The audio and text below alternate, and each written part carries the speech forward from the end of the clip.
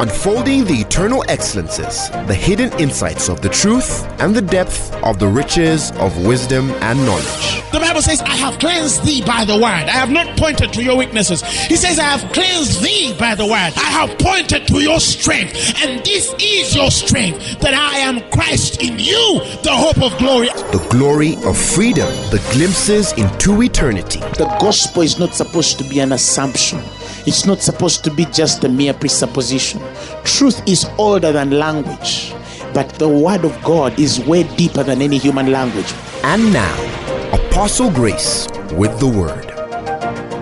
2 Corinthians chapter 11, verses 14, he says, and no marvel, for Satan himself is transformed into an angel of light. Therefore, it is not great a thing if his ministers also be transformed as the ministers of righteousness, whose end shall be according to their works. Hallelujah, glory to God. So they're telling us that Satan can transform or is transformed as an angel of light. Now, the Corinthian book says no marvel, meaning in some circumstances it would have been a marvel. It could be a marvel. It is a marvel to some people. And that is why it says no marvel. Because in some instances, it is a marvel. It is amazing to look at. It is something that marvels the carnal man. It's something that is amazing to those that see it. But Paul says no marvel. In other words, it should not marvel you. Because there is a way how he can do it. Okay?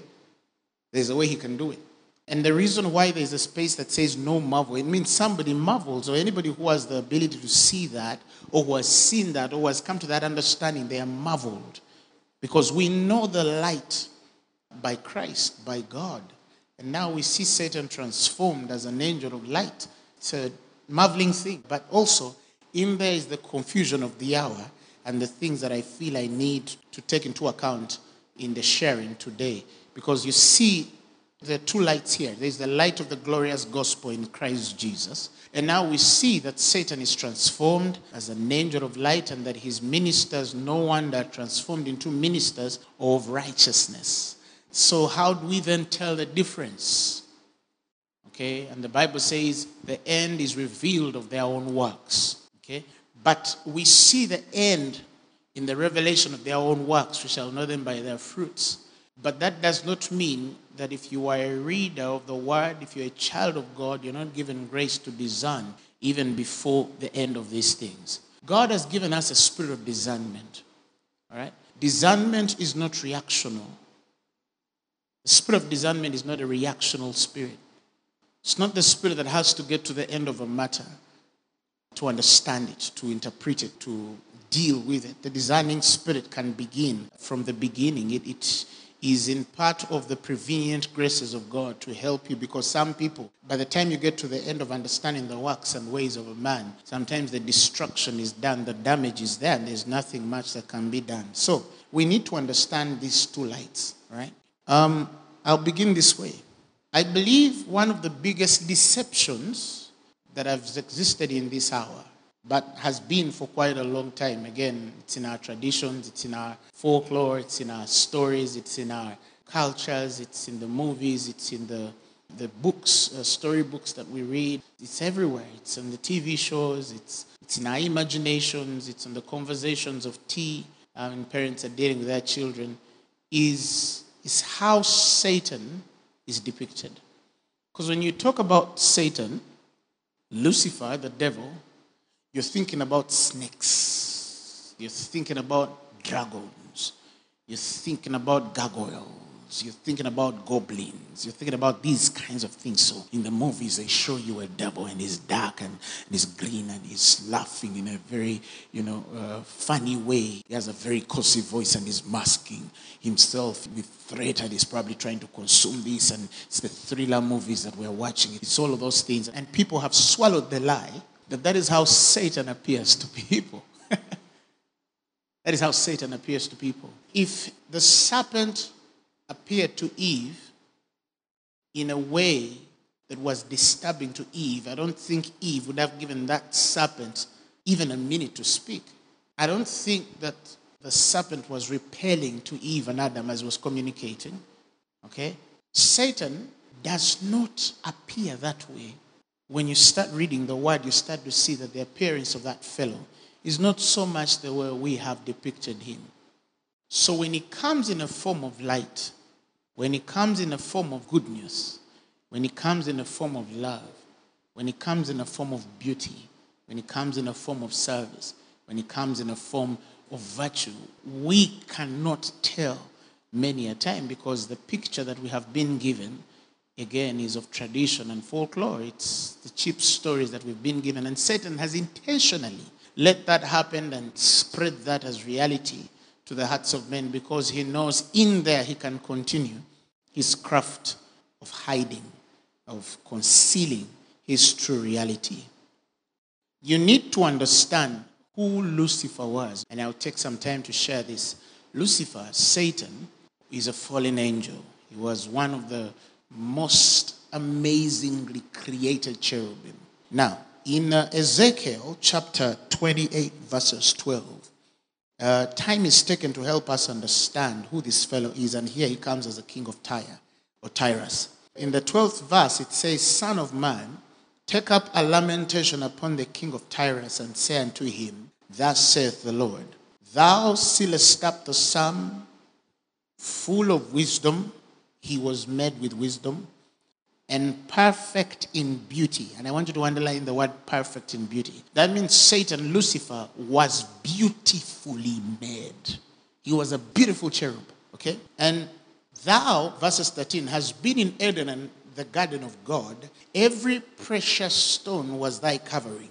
The sardius, the topaz, the diamond, the beryl, the onyx, the jasper, the sapphire, the emerald, and the carbuncle and gold. The workmanship of thy tabrets and of thy pipes was prepared in thee the day thou wast created.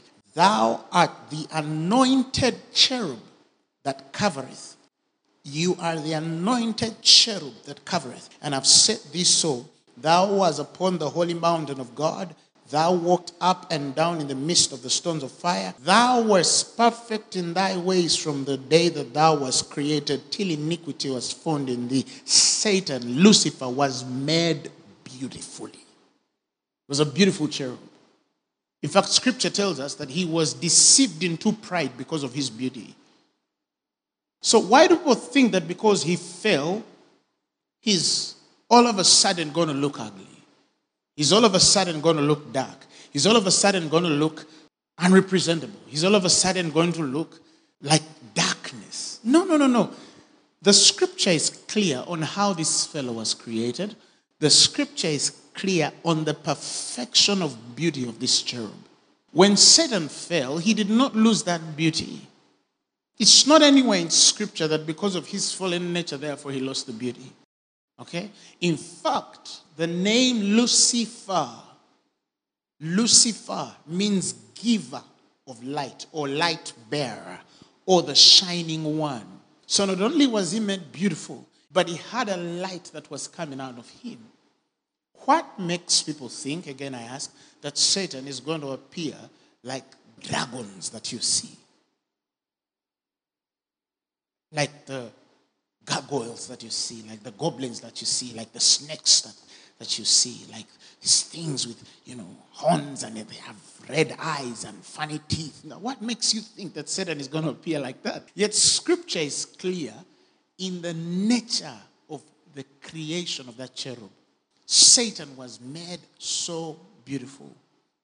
Okay? He was so beautifully made that in that beauty was the deception of pride. Iniquity was found in him because of beauty. He looked at himself and then he said, you see, the closest thing that can connect to his beauty is God. And because he felt that way, then he is tempted to start seeking a place of being like God or as God. We must understand where that came from. One, it opens up our eyes to really appreciate and understand the power of beauty in the conversion of conviction. Okay? The power of beauty in the conversion of conviction, human conviction. Many people are enticed by whatever looks beautiful, in their own eyes at least. Because Satan knows the power of beauty. God is the author of beauty. So we're not saying that God is in the ugly stuff. No. But we're only saying that Satan has a way of disguising himself in the glory of beauty because he knows the conversion that comes in the conviction of beauty. Do you know why it was hard for certain people to discern the Christ? Because the Bible says there was nothing beautiful about him. If Jesus came in a certain beauty, with a certain face, with a certain natural beauty, it would have probably been easy for people to discern. In Isaiah 53 verse 2, if you will read it from the Message version, he speaks of the servant that grew up before God. He calls him a scrawny seedling, a shrubby plant in a parched field. And he says, and there was nothing attractive about him, nothing to cause us to take a second look. Jesus Christ did not come in a beauty, in a certain attraction that would cause somebody to have a second look. Like a handsome fellow passes, and then you look at them, and then you turn your eye back again and just look and say, that guy. You understand? Or a beautiful woman passes, and then you throw a second look. Jesus was the kind of fellow that would pass, and you see their face and not look back. But he was the Savior, the Lord, the Creator. He was one with the Father. You only needed to understand his beauty through the revelation of his person. And that is the mystery of the glorious light of the gospel. The mystery of the glorious light of the gospel is from within to without. The deceptive light is usually from without to within. I don't know whether you understand what I'm saying. The light in the Genesis shined out of darkness and shined. You see, it's from within to without. The Bible tells us in 2 Corinthians chapter 4, verses 5, he says, for we preach not ourselves, but Christ Jesus the Lord, and ourselves your servants for Jesus' sake. He says, for God, who commanded the light to shine out of darkness, the Bible says he has shined in our faces. In our faces? No. He has shined in our hearts to give the light of the knowledge of the glory of God in the face of Jesus. It is the light from within. It shines from within. To understand the beauty of God, you need to go in God. Okay? The book of Psalms 29 verses 2. He says, give unto the Lord the glory unto his name. Worship the Lord in the beauty of his holiness. Okay? That is a beauty that not many people are able to interpret, explain, and express in articulation. Because it's a beauty that is only in the realm of the revelation of the person of God. It is a hidden beauty that beautifies everything without.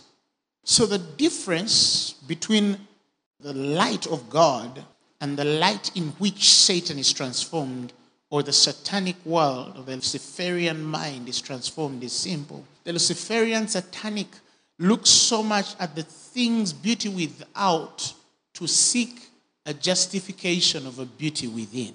The godly light is a giver of light within and expresses or manifests that light without in its beauty. So the discerner of light is a man who takes time to look firstly within than without. And when you look within, the most fundamental substance of within comes through knowledge. Knowledge. The beautification of the Christ was in the revelation of the person of the Father. The beauty of the satanic or the Luciferian is seduction. It lures men by beautifying without, but without the revelation of knowledge.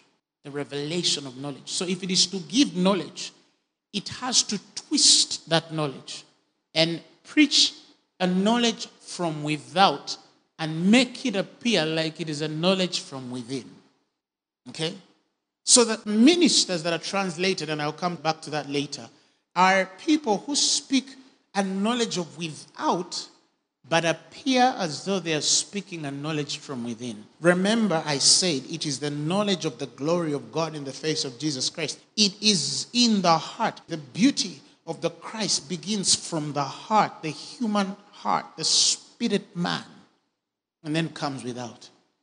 It's not so much in the things that people see outside. So I'm not saying that God is not interested in beauty. Listen, He is the author of all beauty. But do you see that the beautification, the distinction of the beauty of God begins in His holiness? Now, when we define holiness, what do we mean? Some people think holiness is just good moral living. Some people think that's just the definition of holiness, good moral living, that when you are a morally upright person, therefore you're living in the holiness, or you are the true depiction of holiness. Now, listen, even if a man has lived 100% morally upright and he has not received Jesus as his Lord and Savior, you cannot say that that man is holy. Okay? You cannot say that that man is holy. Because when you read the Bible, you realize that holiness is a nature. It's not the action. The action follows the nature. The Bible says the new man has been created in true holiness. True holiness. That means it's the epitome of his nature. He is created in true holiness and righteousness. That means there is a false holiness. And the false holiness is the justification of holiness by the things people see without and not the conviction of that man's heart toward God. And we've had people who have learned to live so okay outside, but inside their tombs. They're dead within. They've buried stuff. And we have people that are not yet perfect without, but their hearts are on the right course. That is why the Bible says, be holy even as ye are holy. So you are not working out holiness to become holy. You are walking in the holiness of God because you are by nature holy. Okay? Holiness is a nature. Now, to behold the beauty of the holiness of God is to delve into the deepest realm of God's glory and presence. And not many people have hit those places. Not many people have seen that kind of beauty. Not many people have seen that kind of expression. Not many people have had the opportunity by the Spirit to see the beauty of God's holiness. So when you say God is holy, what do we mean? What do we mean? If He created what is diverting and deceiving men, this Lucifer fellow, and this is just, Lucifer is just a creation, how much more the heart of that God, the Spirit of God that created that beauty, how much then beauty is in Him? And He says, my beauty is expressed in my holiness. It's expressed in my holiness. It's expressed in my holiness. I've shared a story before. The experiences that are good for sharing for people, and there are those that are personal, I don't think are healthy for sharing. But I've taken time to usually share some of the things that I know are beneficial for you. And one of those, I said, I had a vision one day where the heavens opened, and the cherubim, seraphim, the worshiping, and I saw this wonderful throne, God on His throne, but I could not see the person of God because of the light, the blinding light that came from that throne. And I could see angels on the left and on the right. I could see the cherubim, I could see the seraphim. I could see them worshiping Him. I saw a beauty that I have no words up to today to explain. Even if I try, I can only explain to the degree the words that are given me by grace can. But no word is ever sufficient enough to define that beauty. I've been blessed in this life to have a few experiences of encounters with Christ, notable encounters with Christ. But nothing drawn in picture can ever express the beauty of holiness that comes with the person of Christ. Nothing. No picture drawn by man looks like this person. Because when you encounter the Christ, The beauty of that Christ goes beyond anything a human face could ever represent as beauty. It goes so within into a person of beauty, of words that nothing in this world can ever express. But to see that is to understand the difference between the beauty of his holiness, the light of Christ, and the light of deception, and that which is of darkness. That is to know the difference. Okay? So Satan has learned the art of creating light in his darkness. Okay? And Paul says, if the light in thee be darkness, oh, how great darkness it is. If the light in thee be darkness, oh, what a great darkness it is. He's trying to say that there are people who are in the dark and still do and act and relate so much with darkness that it is evident that they are dark. But there are also people who, by reason of subtlety, have learnt the art of presenting and appearing like a light. And he says, if a man has transcended or transitioned into the place of appearing as light, yet he is dark, then Paul says, that is great darkness. So the man who's still, or the entity or element that still appears like darkness and acts like darkness and shows the ways of darkness, that one is not as dark or has not transcended in darkness as to the degree or the level of a one who has not only carried darkness in their lives, but has even learned to translate that darkness to appear as light. That is what they call subtlety. That is what they call craftiness. So he says now, his ministers also are transformed as ministers of righteousness. That means that there are two kinds of ministers of Satan or Lucifer. There's a kind that is expressing demonic worship flat right out. Okay, secret societies, the Illuminati, the Skull and Bones, and all these guys, and they're doing it in their songs, they're doing it in their movies, they're showing signs, they're showing, those are already dark, but they express themselves in darkness. All right? And their end is dark. The fruit becomes dark.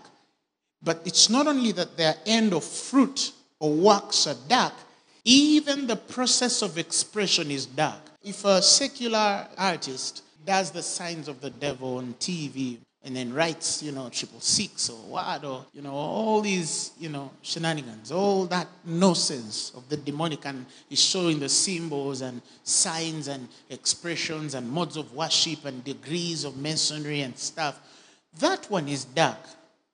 But he has not been able yet to translate himself to the level of that darkness appearing as light.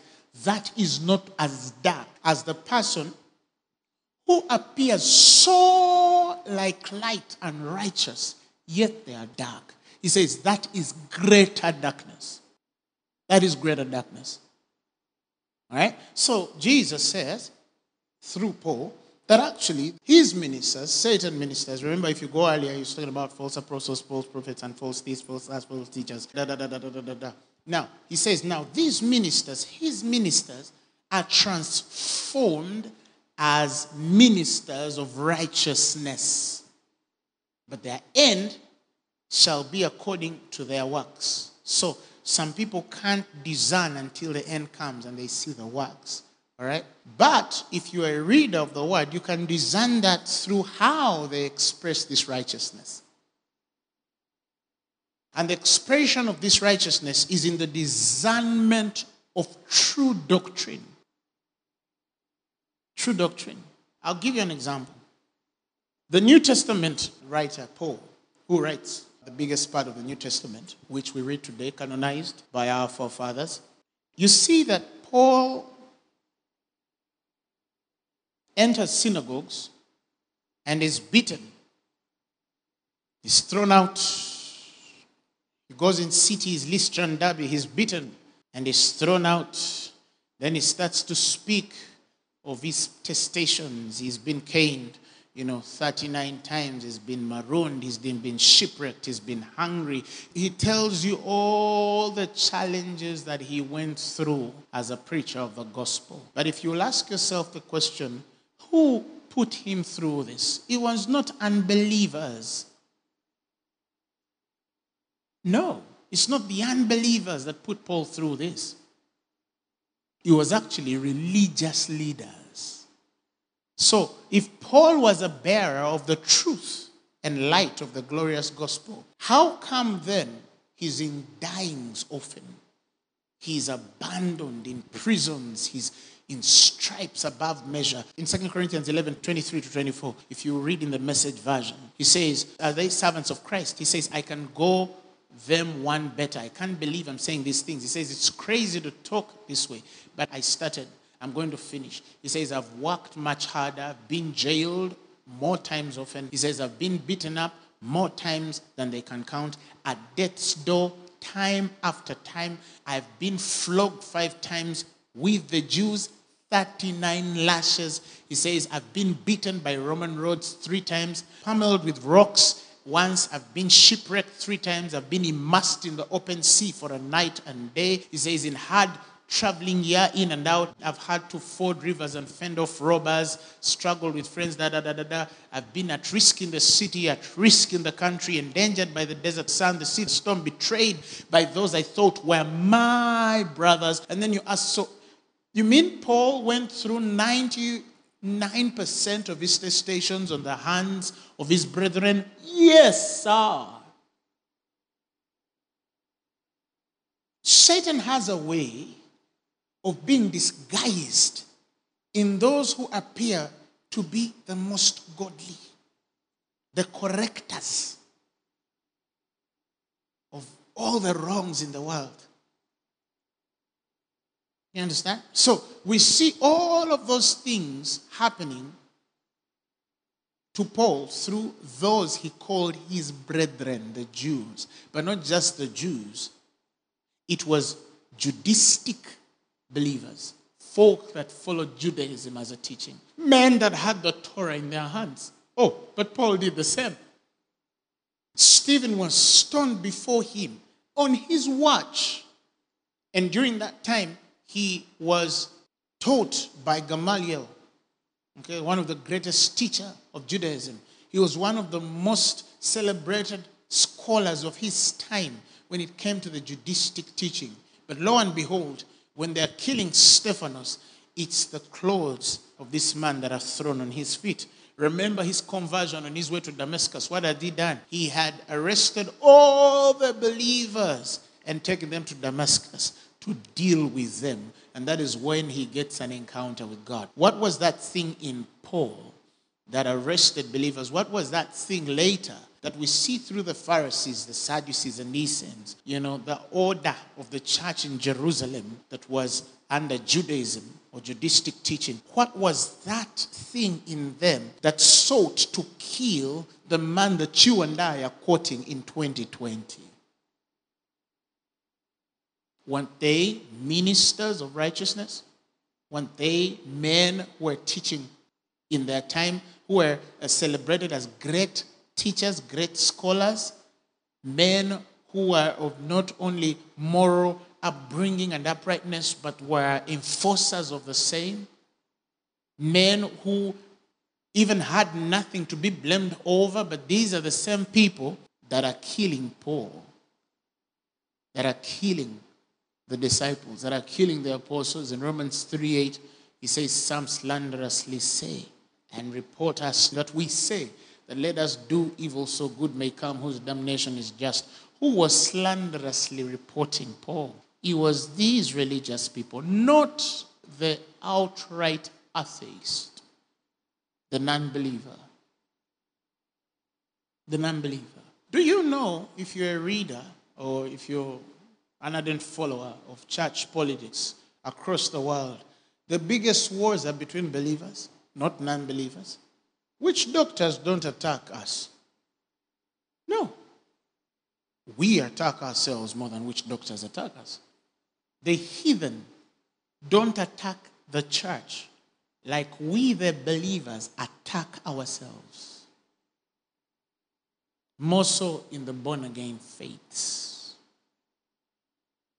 Research was done and they said that the Pentecostal movement is divided in more than 1,000 denominations, and all of those are divergent opinions and views about the same man and the same book.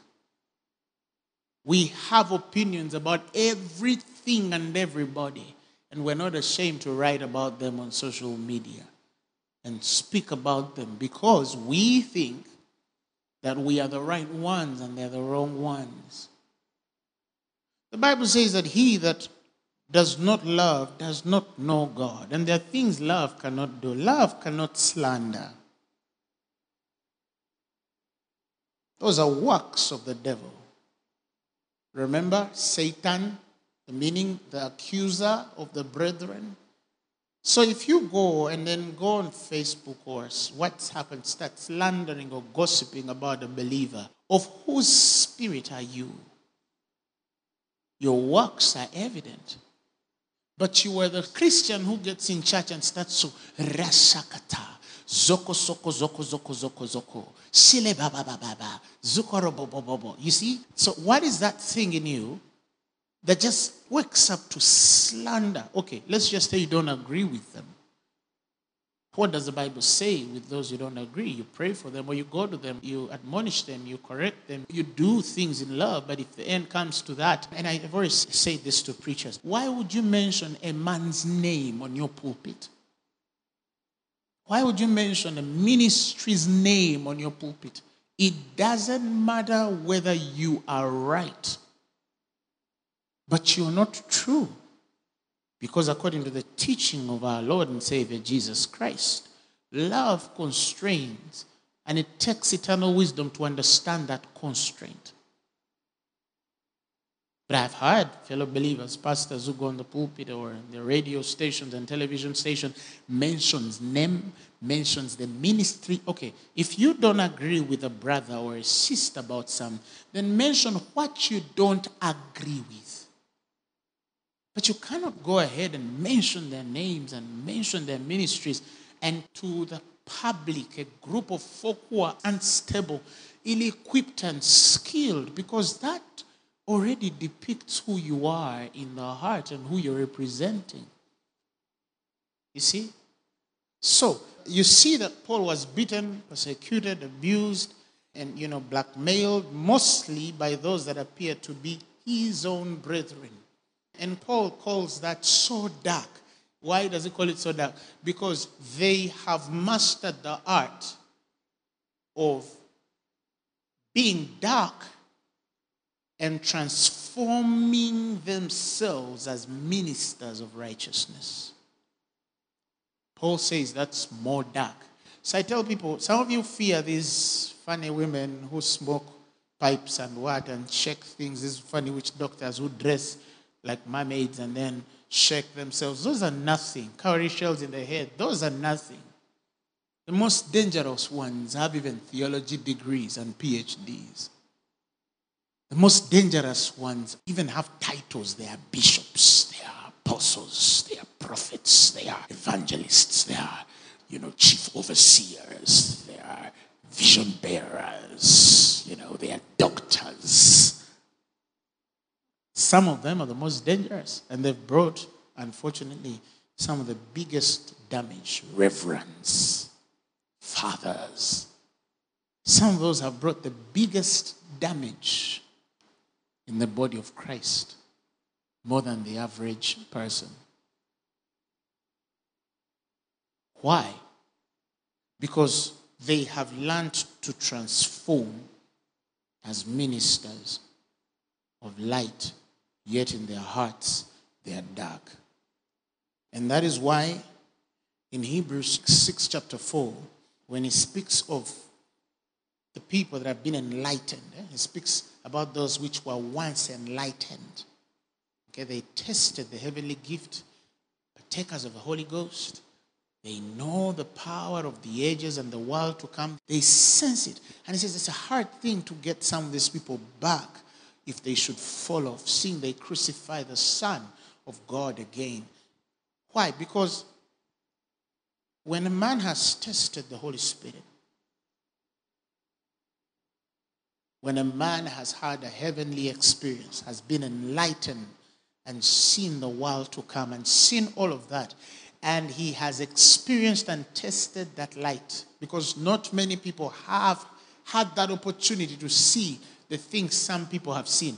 But if a man has had an opportunity to see all those things and still incline himself into darkness, it is a hard thing. Because why is it hard? Because it's almost as though you need to take back the whole thing that Christ did to start the story again for him. And which is impossible because Christ has died once. He has died once. He has died once.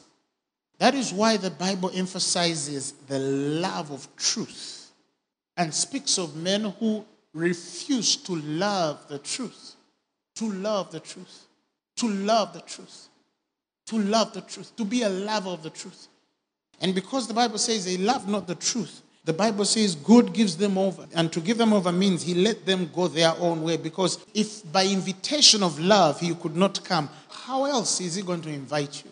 Okay? I'll read for you something in 2 Thessalonians chapter 2, verses 7. And let me read the Amplified Version. He says, "For the mystery of lawlessness, that hidden principle of rebellion against constituted authority, is already at work in the world, but it is restrained only until who restrains is taken out of the way. And then the lawless one, the Antichrist, will be revealed, and the Lord Jesus will slay him with the breath of his mouth and bring him to an end by his appearing at his coming." He says the coming of the lawless one, the Antichrist, is through the activity and working of Satan, and will be attended by great power and with all sorts of pretended miracles and signs and delusive marvels, of them all lying wonders, and by unlimited seduction to evil, and with all wicked deception for those who are perishing, going to perdition, because they did not welcome the truth, but refused to love it, that they might be saved. You need to be a lover of the truth. And therefore, because they refuse to be saved, God sends upon them. The word sends upon them means that it's God who institutes to send, but he lets, misleading influence, a working of error, and a strong delusion to make them believe what is false, in order that they might all be judged and condemned who did not believe, who refused to adhere to, trust, and rely on the truth, but instead took pleasure in unrighteousness. Here the catching phrase is the love of truth. They did not love the truth. What do I mean when I say be a lover of the truth? I'm not saying be one who quotes the scriptures. To quote the scriptures doesn't mean you're a lover of the truth. No. To love the truth is to respect the word and do it as it says. And be able to repent when you are off the course of that word. Okay? When you are off the course of that word. Some people justify even what is not right. And that means you're not a lover of the truth. And I tell people, all have sinned and come short of the glory of God. So I'm not talking about, that you've not made mistakes. No, all of us have made errors. We have made mistakes. We've done stuff that we regret we never did. Okay? But the smoldering wick, God does not burn out. He intends to fan it to have life and flame. Because he knows that you're a work in progress. Okay? But he gives you two kinds of people in Scripture. He gives you a story of the proud Pharisee who says, I thank God that I fast these many times a day. I give tithes of cumin and mint. I do this and I give to the poor. And I do this. Okay? In Luke 18:11, if you read in Message version.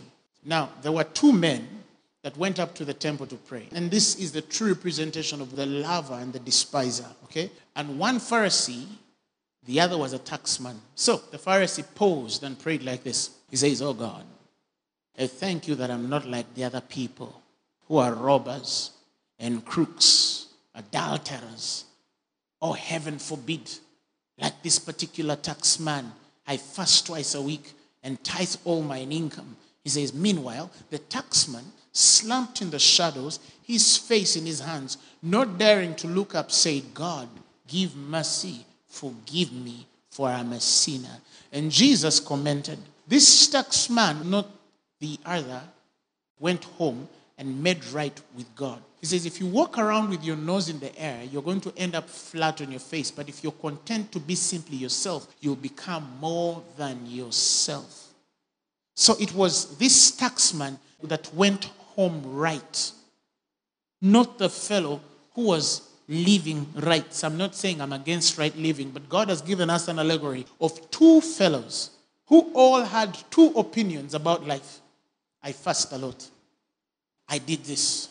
And I thank you because I'm not like that pastor who does this. I'm not like that bishop who does this. I'm not like that apostle who does this. That apostle does this. That guy, he does this. That minister, he did this and did this. Oh, have you read about him? And God said, and then there's another minister, may be fallen. You could be right or wrong. And if you're wrong, you're even darker. Okay? So, probably this fellow is wrong. This sister is wrong.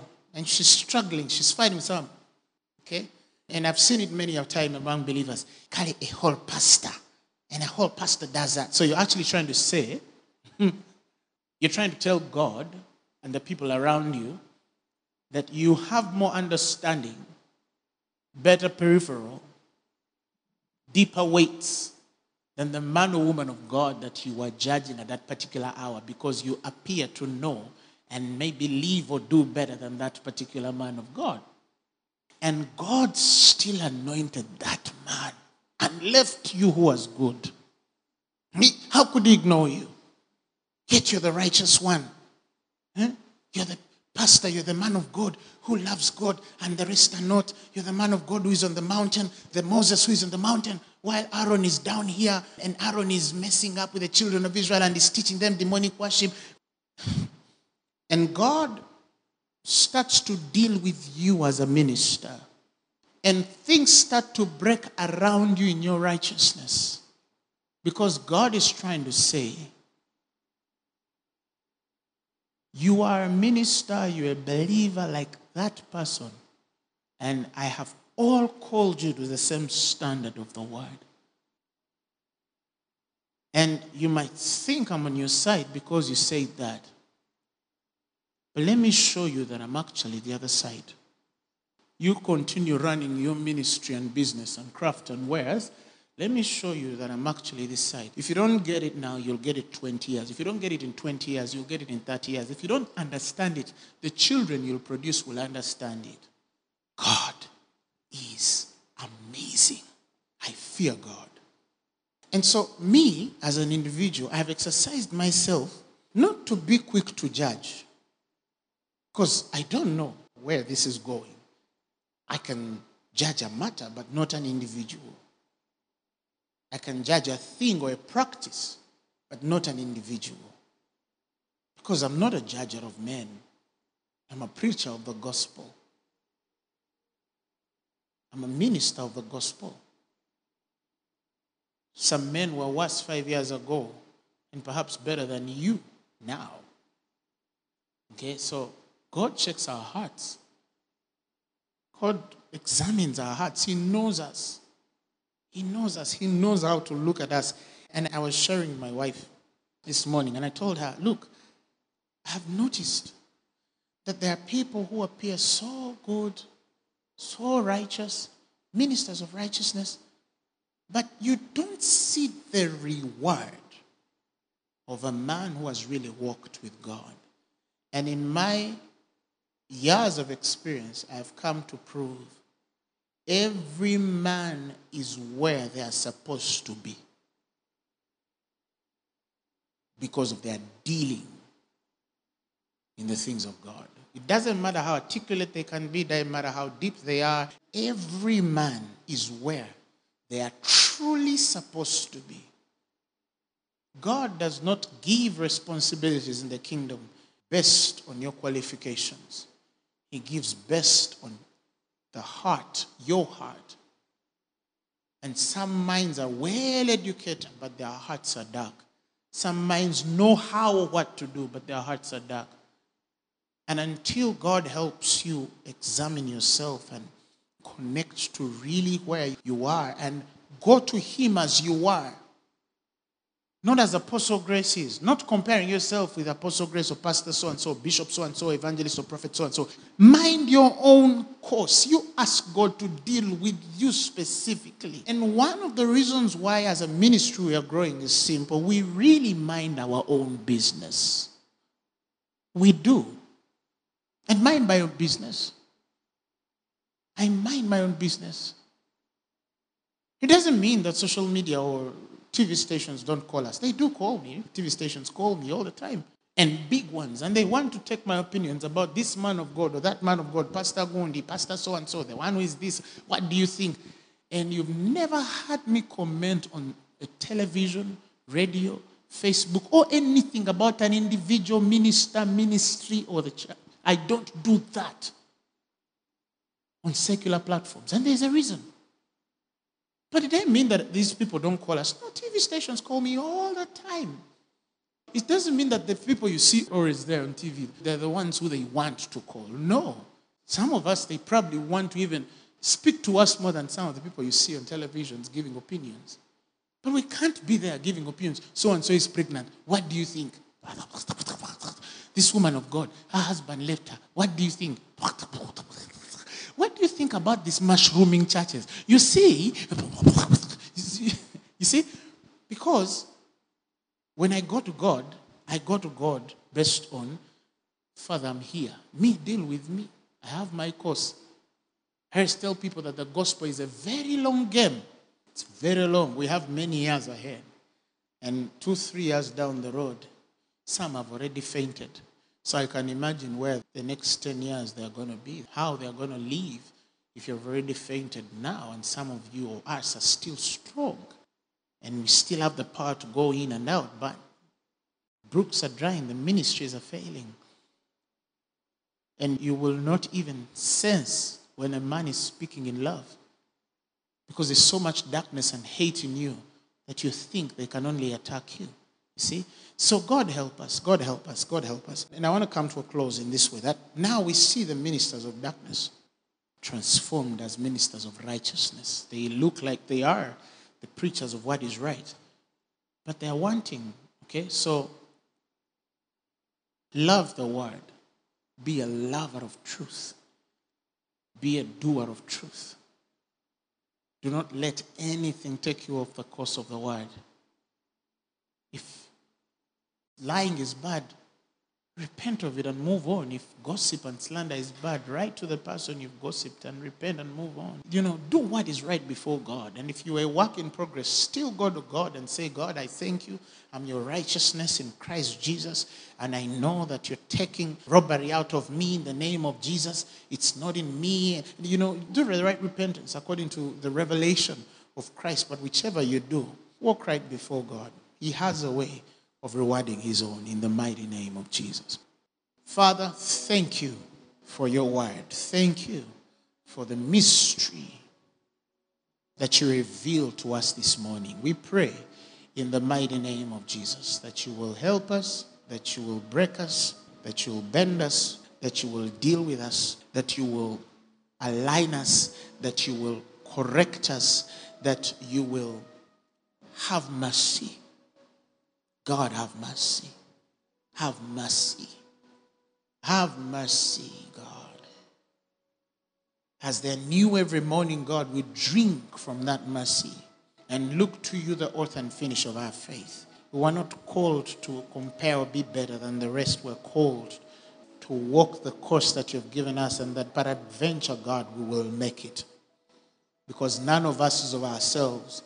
And neither the ministry or responsibilities you've given us are not of us, but for your glory and the expansion of your kingdom. May we always keep that consciousness. In Jesus' mighty name we have prayed and believed.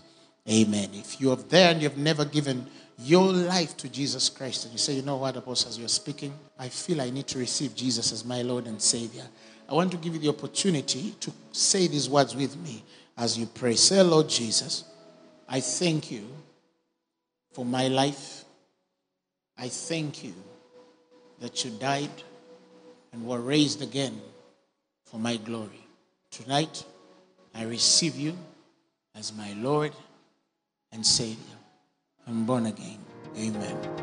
The message you have just heard was brought to you by Phaneroo Ministries International. For more information, contact us on telephone number 041-466-4291 or email us at phanerokampala@gmail.com. You can also find us on the web at www.phaneroo.org. Or better still, feel free to join us every Thursday for our weekly fellowships at Uma Multipurpose Hall from 5 p.m. to 8 p.m. You can also catch the live stream at livestream.com/Phaneroo. Phaneroo, make manifest.